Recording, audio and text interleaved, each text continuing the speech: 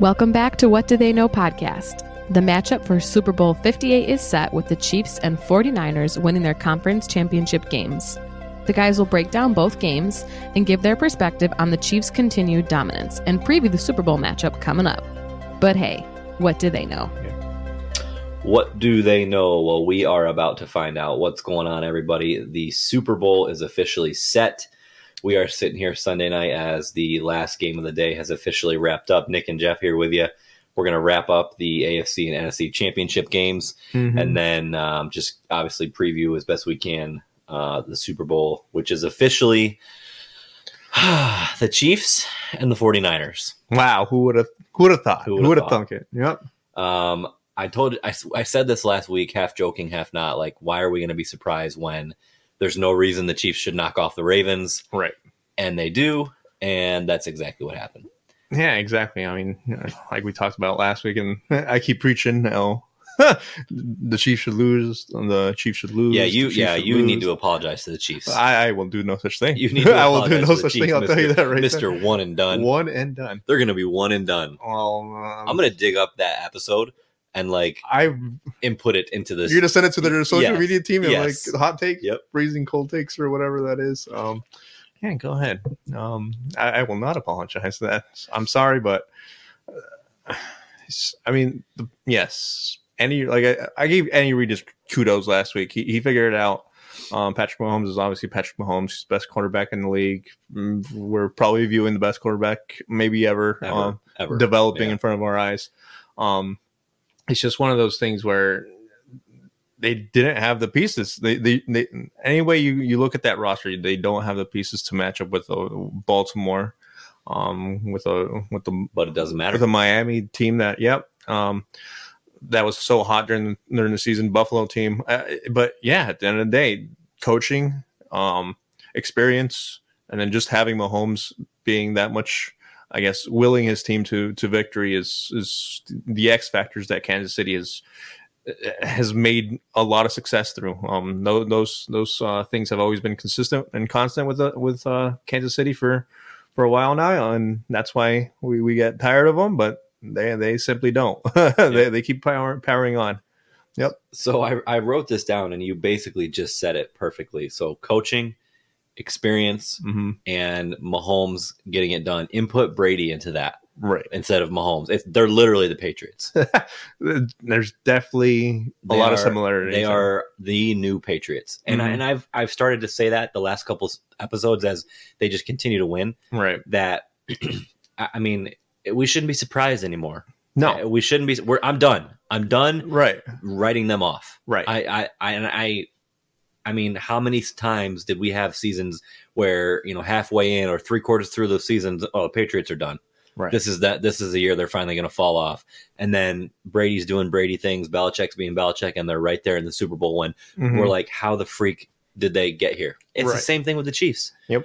And so, I mean, 17-10 over the Ravens today. It was not pretty. No. I mean, I think the big story obviously is Mahomes, and we can continue to talk about how great he is, his legacy. I mean, I would say right now Brady is still ahead of him, but the scary part is he's only 28.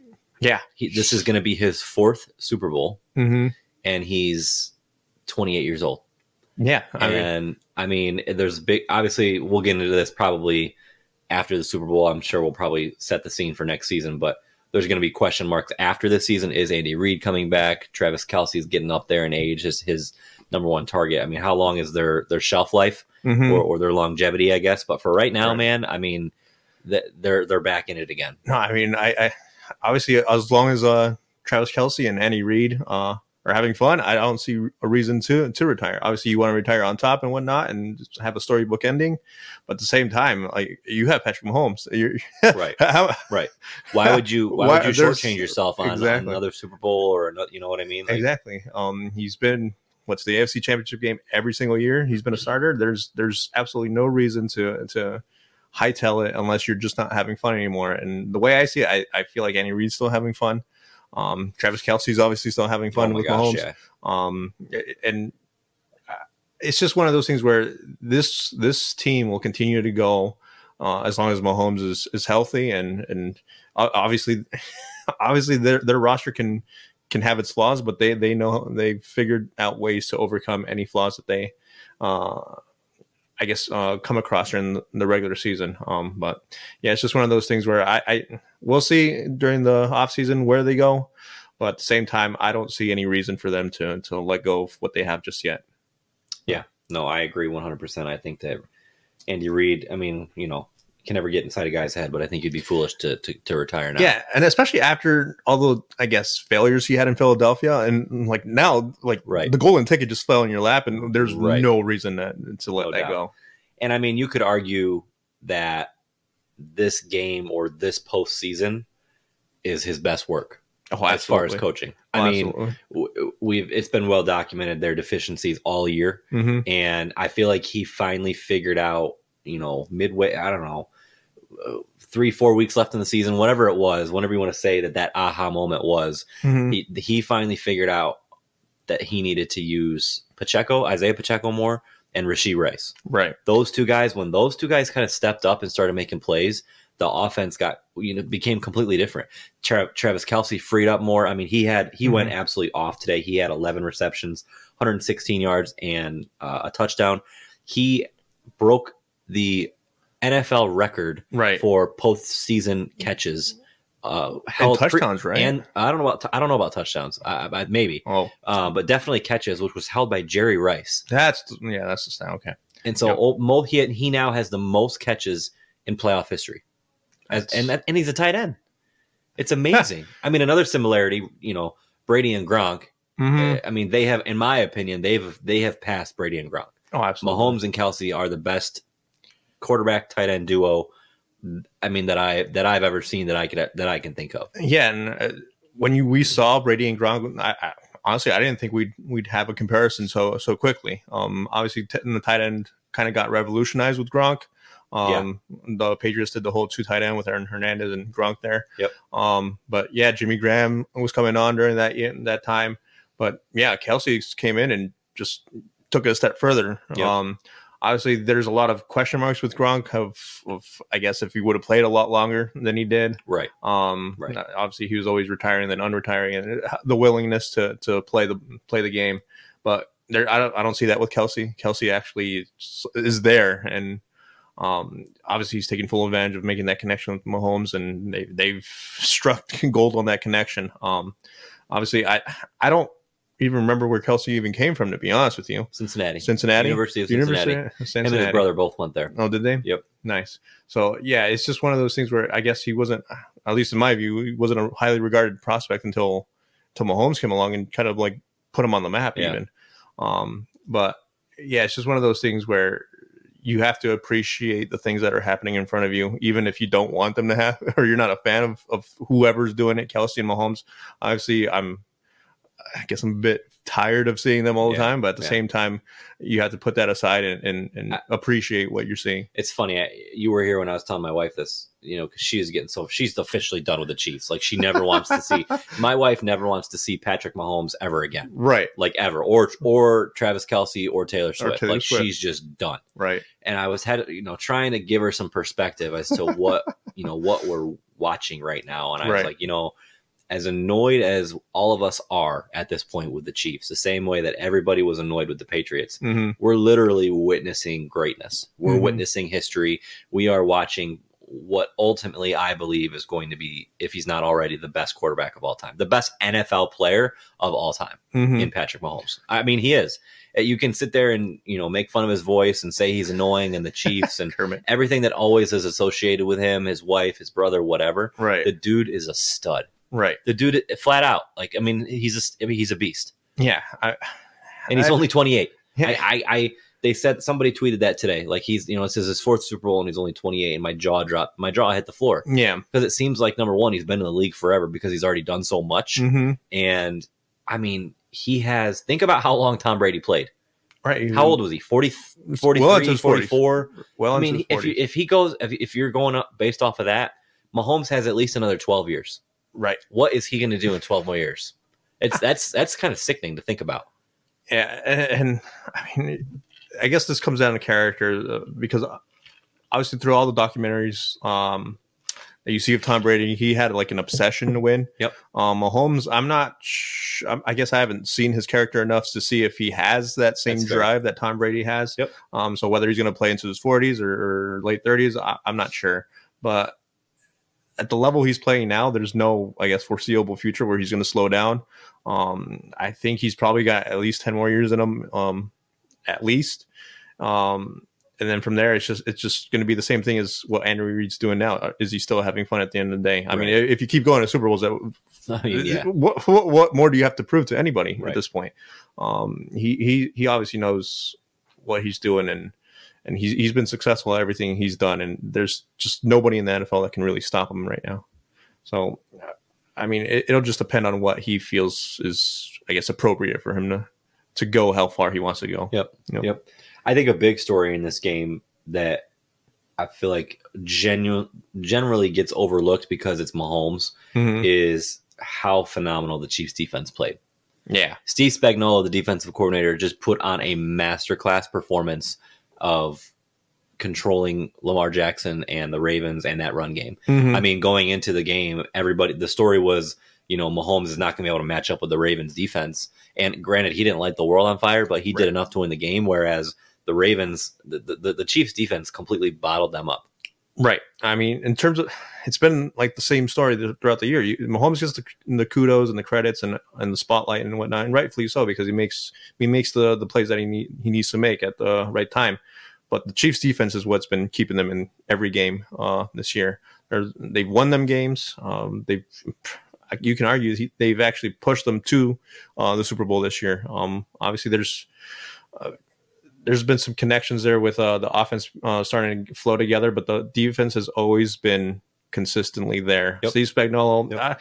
I have such a beef with Steve Spagnuolo because he led like the worst defense of all time with the Saints. So I'm looking at this guy do this with Kansas City. I'm like, how? Yeah, it's funny. Why is kind of you got to look at it as an anomaly because prior to that he was a great coordinator with the Giants, right? Years ago, and obviously he's having success now with the Chiefs. So I don't know what happened with the Saints. It could have been personnel issue. I guess it's just all sorts of stuff. But I think it was a one and done there. I think that this is now showing that was an anomaly, right? A bloop in the radar. Yeah. But obviously, being a Saints fan, that's the impression I always got from him.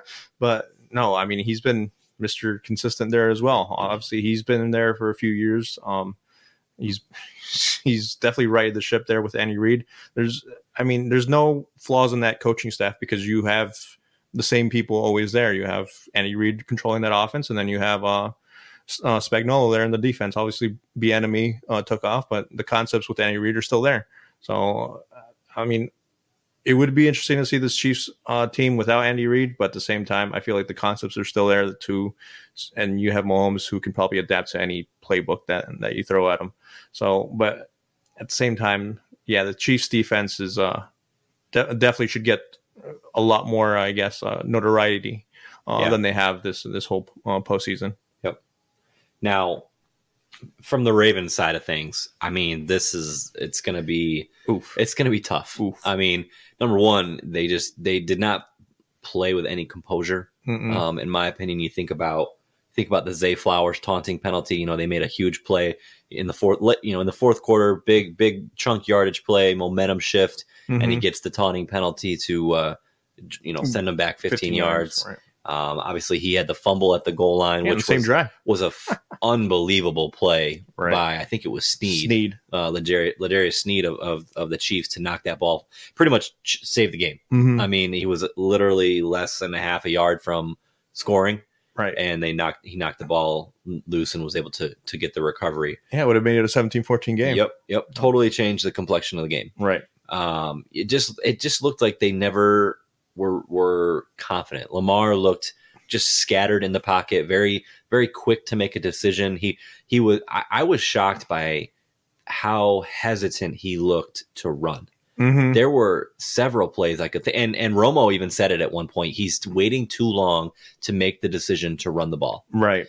And so I don't know what factored into that, if he just was worried about making the wrong decision or what, but as a Ravens fan or as part of that team, the big question for me is like, where do you go from here? Mm-hmm. Because they had a ready-made championship team. This was the year that they were going to make it. Mm-hmm. And, Mahomes came along and ruined that. Right. So where do they go from here? That's a mighty fine question. I mean, with Baltimore, I feel like their defense is always a consistent thing as well. You can always rely on the defense to keep you in games. With Lamar Jackson, though, I felt like last week he was convinced when he was going to run. He rushed for like 11 times for over 100 yards or 100 yards even, and he had like 2 TDs. Yep. He knew when he should have ran and when to get out of the pocket and when not, and when to pass the ball. He barely scratched 50 yards today. It looked like he was, how do I say it?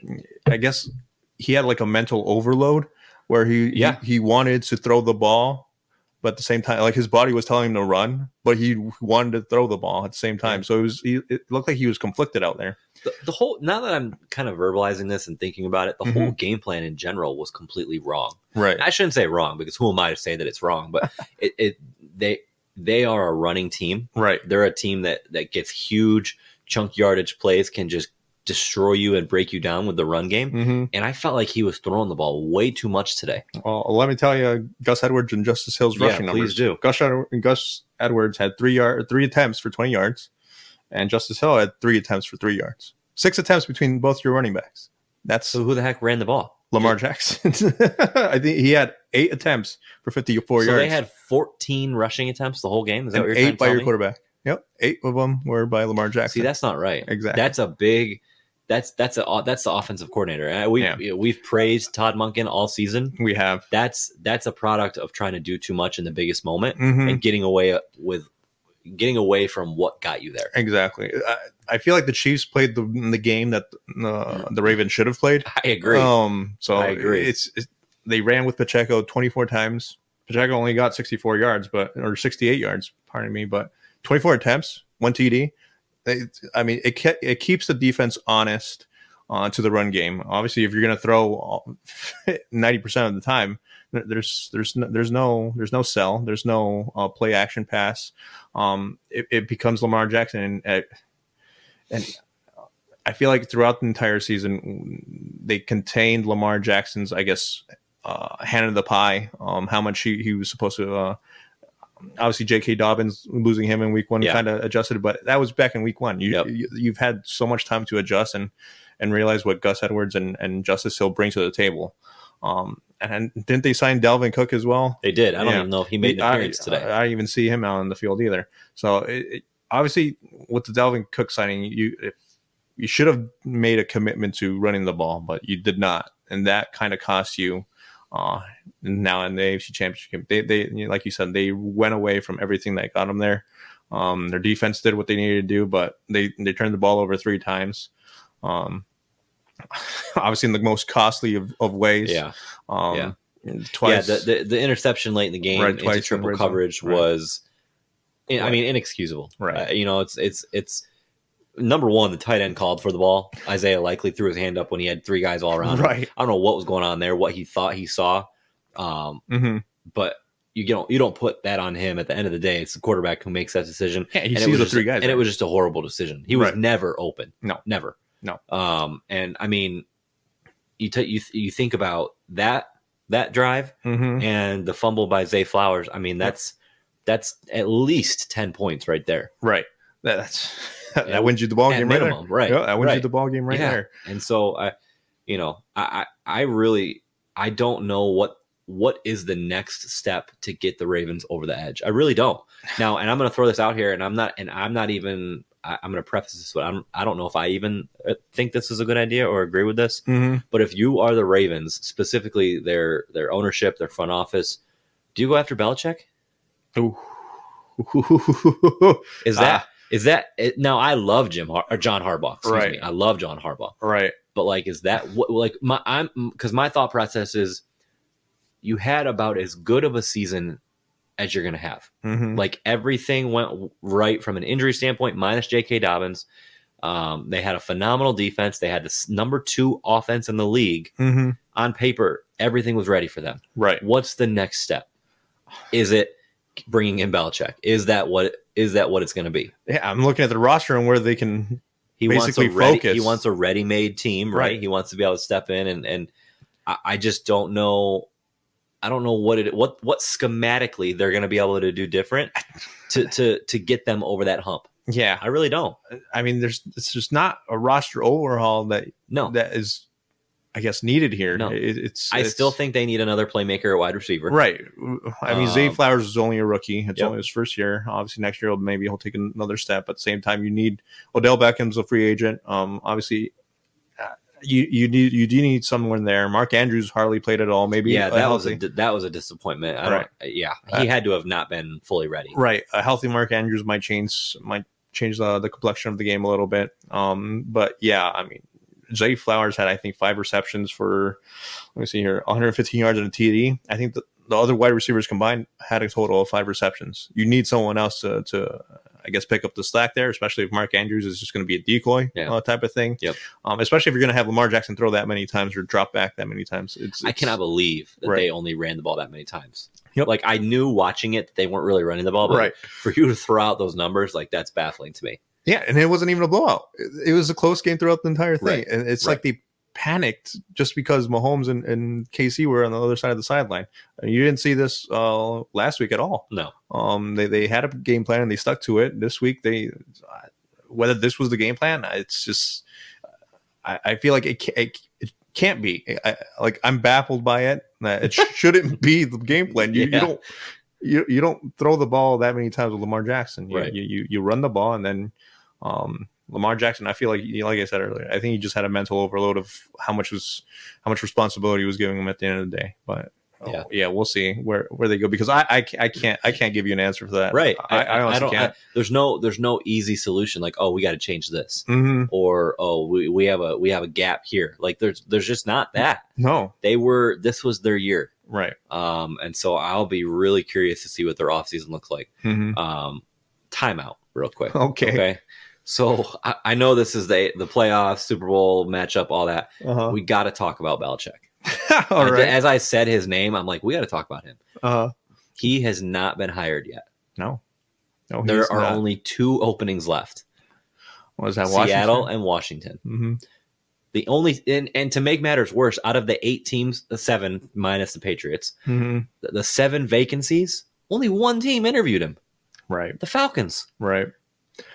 I don't know what is going on there. There's obviously he wants, a large share of control. He wants to make personnel decisions. Right. And so maybe that's a factor, but I am mind blown that he may not actually be a head coach next year. Right. I mean, absolutely mind blown. I think they're talking about him being a TV analyst or something. Right. Which I can't. I mean, are you kidding me? the dryness, absolute dryness. Yeah. We're on to Cincinnati. They played good. They played. They scored enough points to win. Put him and Brady in the commentator booth. God, please don't put him behind a microphone.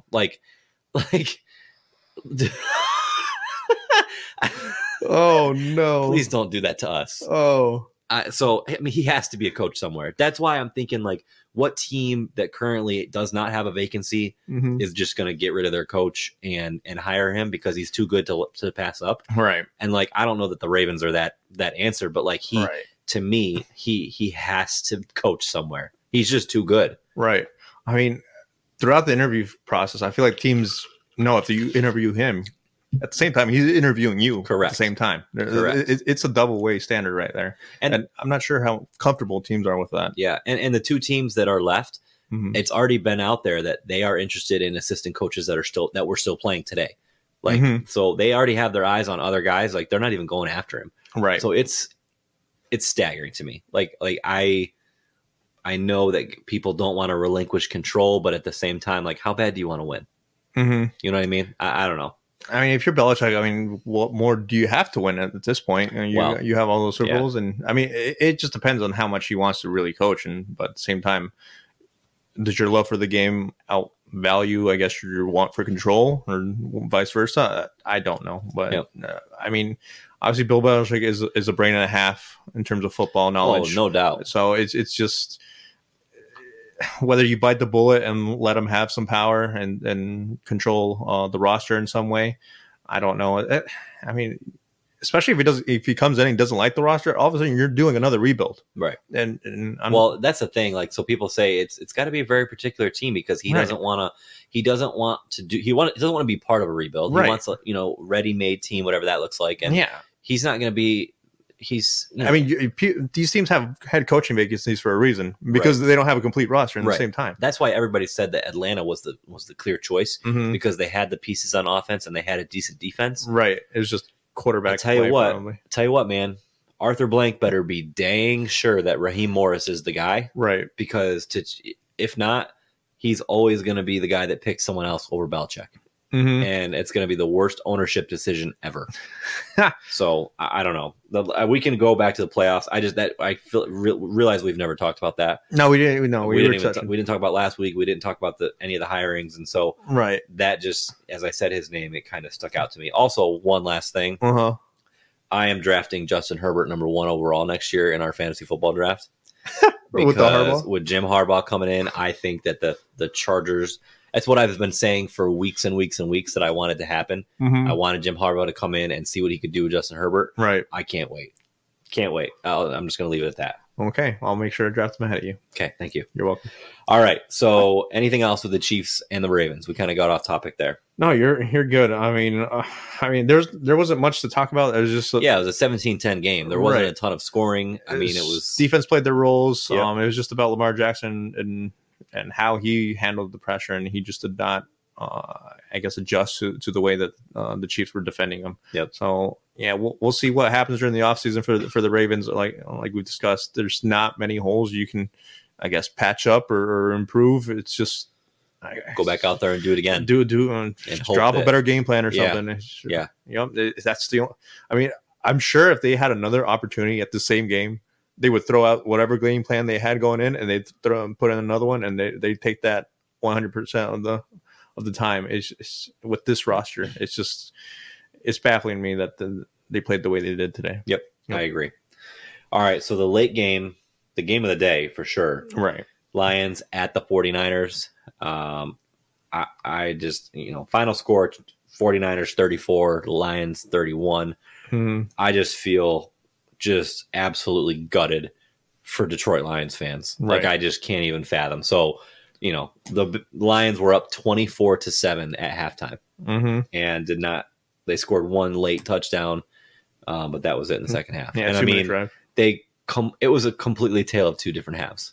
I mean, they dominated the first half, and I don't want to even say the 49ers dominated the second half because I don't really feel like that's true. I feel like the Lions gave away the game in the second half. Yeah, there was the turnover, the fumble by Gibbs there. San Francisco started off with a field goal, and they just took advantage of Detroit not executing their offensive game plan that they did so well during the first half.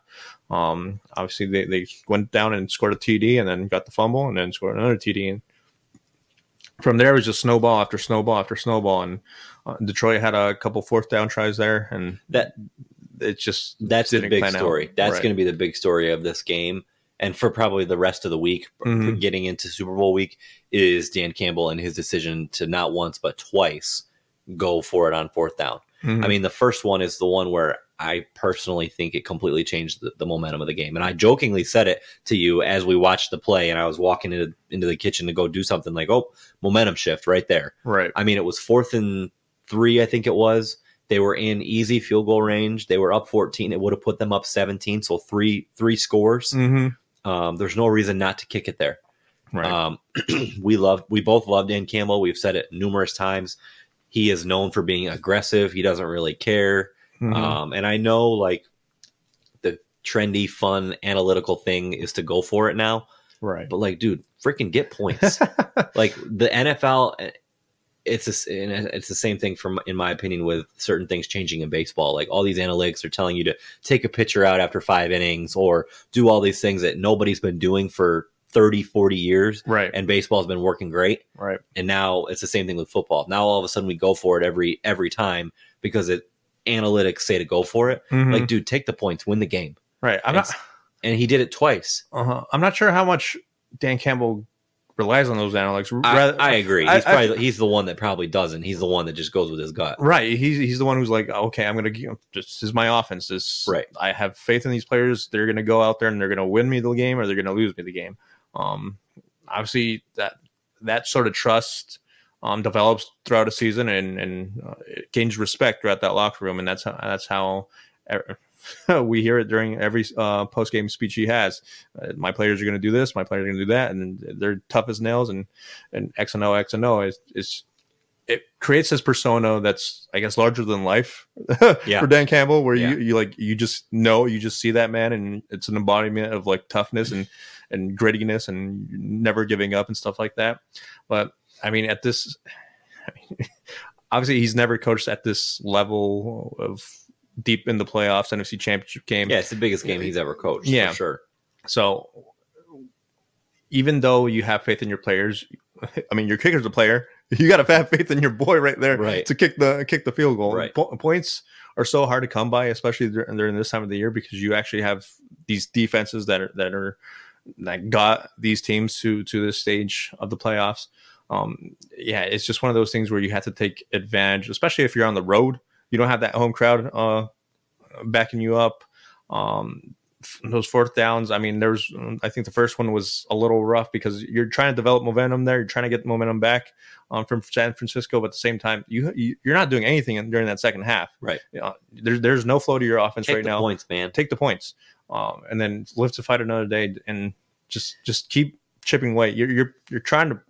I mean, it's hard to, I guess, dog them too much because you always say like you play to win the game. You play not to lose.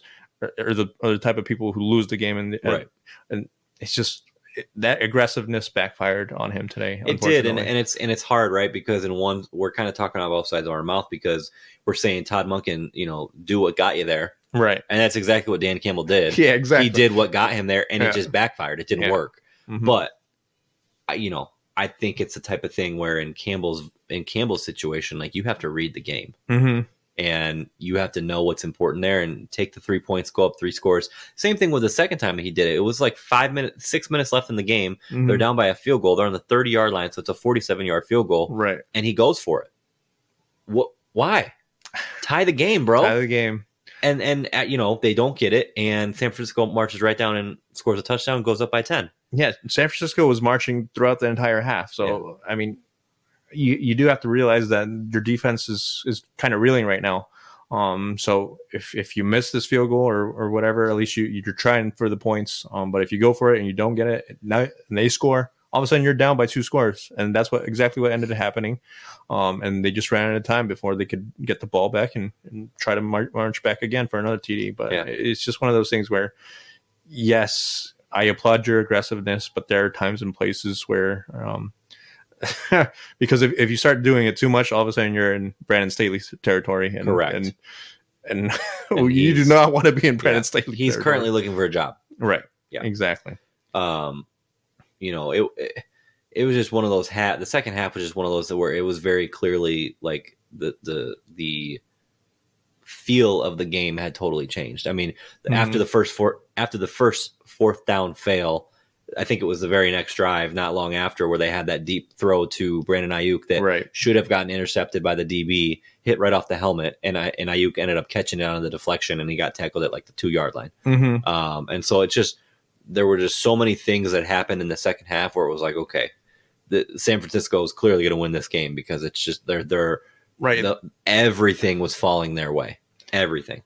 Yeah, I mean, you can say momentum all you want, but those are like the dinks and clinks and bounces that fall your way that there's no explanation for it, but you take it and you take advantage of it, and San Francisco did. So. I mean, think of the series of plays that happened all within, I mean, as far as game clock is considered, like under 5 minutes of the game. You had the fourth down stop, you had the deflection off the helmet, and then you come right back after San Francisco scores, and I think it was the first play of the drive, Gibbs fumbled on the 25-yard line. Mm-hmm. And so it's like, man, those are 3 huge plays to have to like take on and digest and be able to move past, and they just couldn't. Yeah, it's crazy to think about because that was Detroit's one turnover. They only had one turnover, Right. but it felt like they turned the ball over so many times Yeah. because of those aggressive fourth down calls. Well, I was going to say they kind of did. Yeah. And it's just you can't put your defense in that sort of situation, especially when you're that offense is starting to turn it on. Christian McCaffrey was starting to turn it on. Ayuk had that big play. Deebo Samuel had a nice game. Brock Purdy burned him with his legs. Yeah, he did. He did.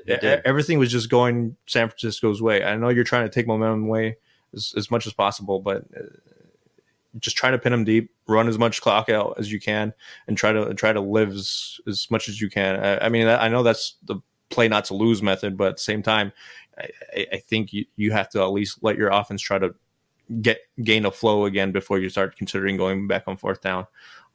It's rough. I feel like this way. I had this feeling about Buffalo last week where you feel sorry for the fans, and once more this week, Detroit. Obviously, they have a long history of suffering as well. I mean, 24/7 at halftime. Right. Like, you got to think that sort of going way. to the Super Bowl. Right. To give them that hope. Dude, And then let it down. I can't even fathom that. I would be crying, I think, if I was a Detroit fan. I really do.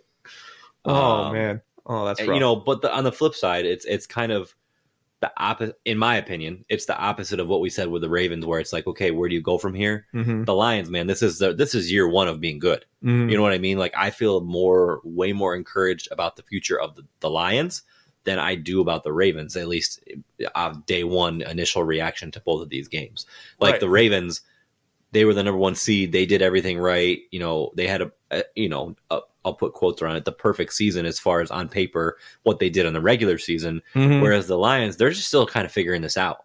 Right. So I think that the Lions still have a lot to be excited about. Yeah, I feel like Dan Campbell's going to reflect on this game quite a bit. He looked like he was going to cry. Right. I felt so bad for him too. I mean, we can dog on him too, but like, he's one of the most emotional coaches in the league. Right. He wears his heart on his sleeve for sure. And so he looked just absolutely defeated. Right. Devastated. Any word for sadness really that could describe Dan Campbell. It's just going to be one of those things where he has to learn and adjust into future, because like you said, this is year one. This is year one of being good. Obviously, if you're a Detroit fan, you can't take these things for granted, especially for how long you've suffered. Right. But at the same time, this is a young football team. It's not like it's an old football team. You got to think they're going to continue. Right. Yep. The trajectory is pointing upwards. As for the Ravens, you've been stagnant for, I feel like, a while. Obviously, they had that Super Bowl win a decade ago or whatever it was, over a decade ago, but they're consistently good. It's just they can't get past that hump. Yep. But in terms of Detroit, you still at least have that hope of getting there one day. Now, the one thing that both of these teams I think are going to have to deal with is I think it looks like they both might lose their stud coordinator. Ben Johnson, the coordinator for the Lions, he's up for a head coaching job, and Mike McDonald, the defensive coordinator for the Ravens.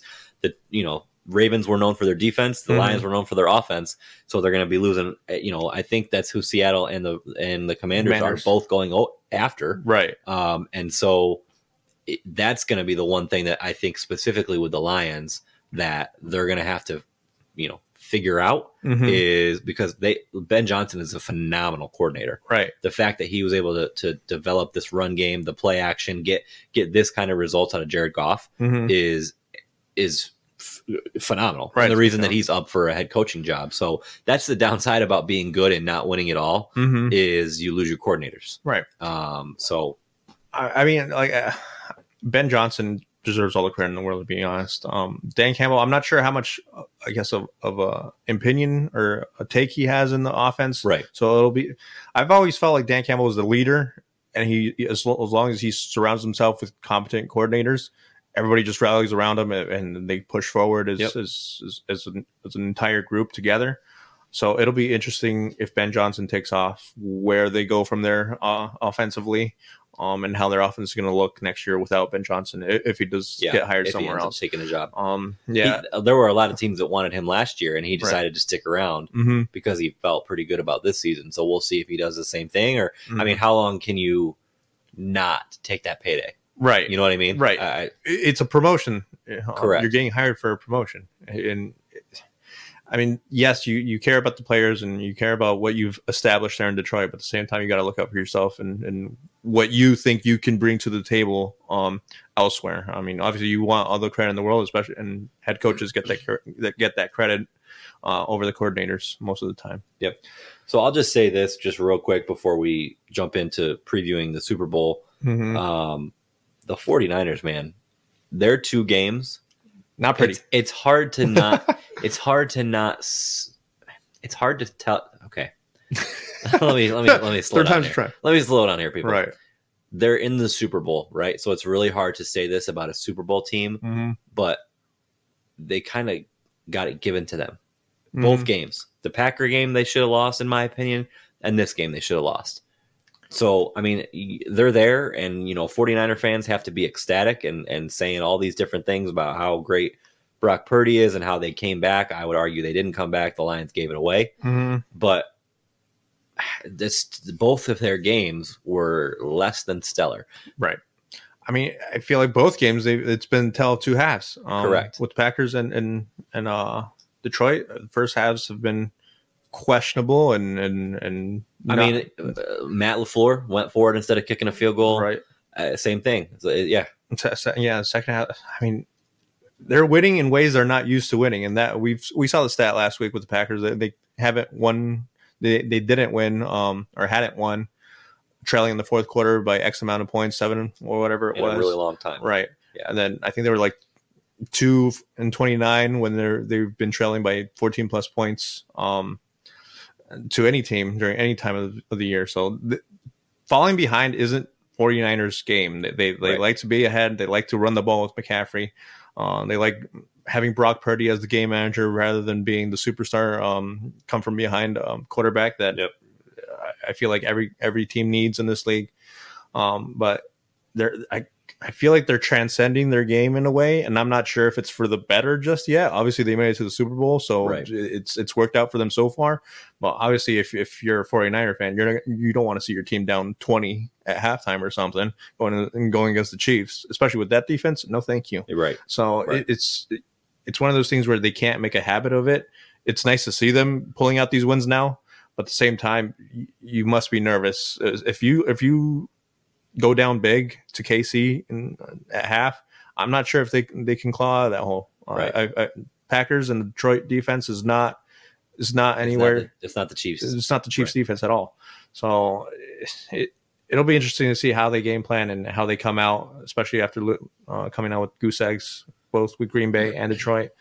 But yeah, it's. I feel like the first half is going to dictate a lot of that outcome. A lot more than we I guess assume. Obviously, second half come from behind victories, all that stuff brings the spotlights and the big stories. But I feel like the first half of that game is going to really dictate where that football game is going to go. Yeah. So I mean, Chiefs against the Niners. It's obviously a rematch of the 2019-2020 season Super Bowl. The Chiefs won that game 31-20. They were actually down 10. Going in the fourth quarter, right. And Mahomes did Mahomes type things, and they ended up winning 31-20. But I think we talked about this throughout the season. Getting teams at the right time. Where there was one week we said the Cowboys are getting the Eagles at the perfect time. I would kind of argue that the Chiefs are getting it's. And again, this is ridiculous to say because it's the Super Bowl, right? But I would argue that the Chiefs are getting the Niners at the right time because the Chiefs are playing they're playing their best football this season. Oh, absolutely. And the Niners are not. They're just flat out. I mean, granted, they're winning games, but they are not playing their best football. Right. And I guess this is also a testament to how talented that San Francisco roster is because they've been they don't need to play their best football to win the playoffs. I was just going to say that next. I guess you could almost be optimistic. Look, we're in the Super Bowl and we played like crap the last 2 weeks. Right. You know what I mean? And so if they figure it out, then that's scary. Right. Absolutely. I mean, I feel like San Francisco has the highest ceiling. Yes, I agree. Compared with the two teams, but KC is more consistent right now. Obviously, they've after that Raiders loss, I feel like that's the last loss they've had. Yeah. After that, they've pieced it all together and they haven't looked back really. Yep. So San Francisco, obviously, they haven't lost in a while, but at the same time, like you said, they should have lost. I feel like both of these games, Green Bay and Detroit. So. I don't know how much of a confidence booster it is right now to be in that San Francisco locker room, knowing you you basically stole 2 games to get to the Super Bowl. Right. But you kind of have to refocus and realize you probably won't do that against KC. It's going to be a hard task to do. Yep.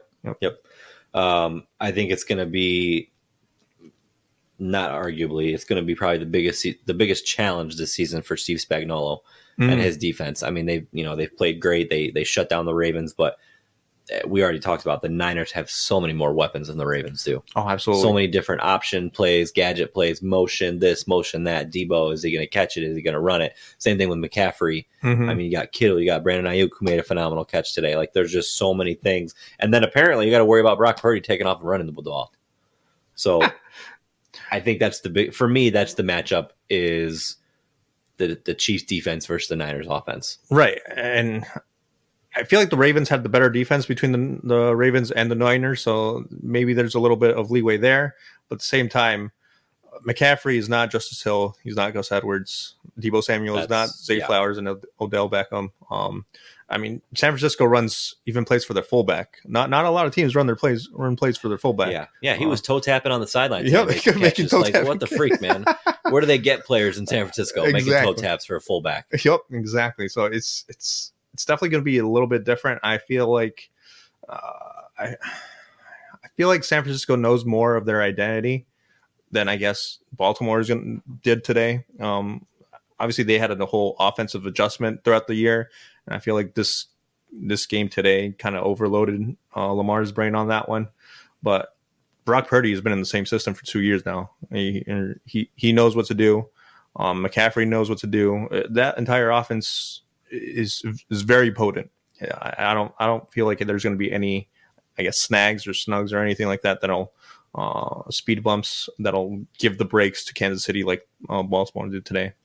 So yeah, it's going to be an interesting matchup. I just don't I just don't know where it's going to go really, because it's going to depend on what San Francisco team is going to show up to be honest. I think I know what KC team is going to show up, and that's going to be the one we've seen throughout the playoffs. Yep. San Francisco wise, I don't know. Right. It'll depend. Right. It'll depend there. You know, it's funny with San Francisco, and we can, obviously this is a conversation more for after the Super Bowl as we're wrapping up the season and previewing next season. When they were down big, there was a scene where Shanahan was on the sideline talking to Brock Purdy, and I couldn't help but think that if they don't win this game, or if they don't win the Super Bowl, Shanahan is still going to look for somebody else. Yeah, he's constantly looking. He's not happy. Right. He's never. I mean, you know, if Brock Purdy wins the Super Bowl, I don't think you go out and shop and get somebody new. Oh no. But if they don't, and if he doesn't play his best, I mean, for crying out loud, Jimmy Garoppolo took them to the Super Bowl, and then the NFC Championship game, and then they drafted Trey Lance. Right. So there's really no loyalty there for Shanahan and his quarterbacks. Like I just feel like he's still searching for like the guy. Yeah, that's a very good point. It feels like Shanahan definitely has short leases with his quarterbacks. So I'll be really curious to see that dynamic next in 2 weeks in the Super Bowl, and then this offseason, kind of what that looks like if they go after one of the free agent guys. I mean, Kirk Cousins, can you imagine plug and play there? I don't know. I'm just throwing it out here. I feel like I got a couple hot takes tonight. Bill Belichick to the Ravens, Kirk Cousins to the Niners. We'll see. That. Yeah. Ooh. All right. It's getting spicy. All right. You got anything else you want to break down before we do our predictions? No, not right now. No. Okay. So, Chiefs, Niners. Who you got? I feel like I'm going to like quadruple down and say the Niners against the Chiefs just out of spite. Like, I got to get it right sometime. No, if not, then I'll just go down as KC hater or something. But I'm officially done picking against the Chiefs. You're going to go Chiefs all day. Yeah, Chiefs all day. Yeah, I mean, talent wise, Mahomes gets his third ring. Yeah. Travis Kelce and Taylor Swift right off into the sunset. Yeah. Oh, my head, it hurts. Gag me with a spoon. Oh, what you call it? Yeah, you'll go KC. I'll quadruple down. Oh well, you're an idiot. Let's go. Let's go for it. Let's go, Sam. Oh, if they lose, if the Chiefs win, I'm gonna make you write a handwritten letter apology to them, because, dude, you got to learn at some point. I have learned. I can't pick them and then hope they lose. Well, that's true. It's just weird to me. Yeah, I get that. So, it's, like I said, I have nothing against. Like, I have all the respect for Andy Reid and whatnot. It's just one of those things where I cannot. My attention span does not allow me to focus on this one team for 5 consecutive years. I'm sorry. It's time for another team to do something. So, yeah, I'll go Niners. You can go Chiefs. Yeah, I'm done picking against them. Yeah, we'll split and see where it goes. Well, I think regardless, it's going to be a good game, which, you know, when you're a fan that has no stake in the game, that's all you want. Right. I mean, you just want a good competitive game. For the most part, the last few Super Bowls have been that. I'm trying to think of the last one that was just a dud. I don't even really remember the Bucks blew the gates off the Chiefs. Actually, that's right. That was Tom Brady. That was never a good game. Right. I think that was what 4 or 5 years ago. So everyone else has to this point have been good matchups. So hopefully we get another one. But we will be off next week, right? We'll be on bye. We're not doing a show, so we're on bye. Obviously, Super Bowl's in 2 weeks, so we will be back after the game to wrap up our season, wrap up the Super Bowl, recap it for you guys, and obviously we'll talk about the game and we'll preview whatever is on our radar for next season as well. Write my letter. Yeah, write your handwritten letter, apology letter to the Chiefs for continuously picking against them. Apparently, they should thank me for always picking against them. Bulletin board material. Yeah, bulletin board. They clearly listen to the pod. They probably have my face posted on their bulletin board right now. Yep. All right. Well, we will see you all in 2 weeks. Have a good bye week, and we'll see you guys in 2 weeks. Go Chiefs.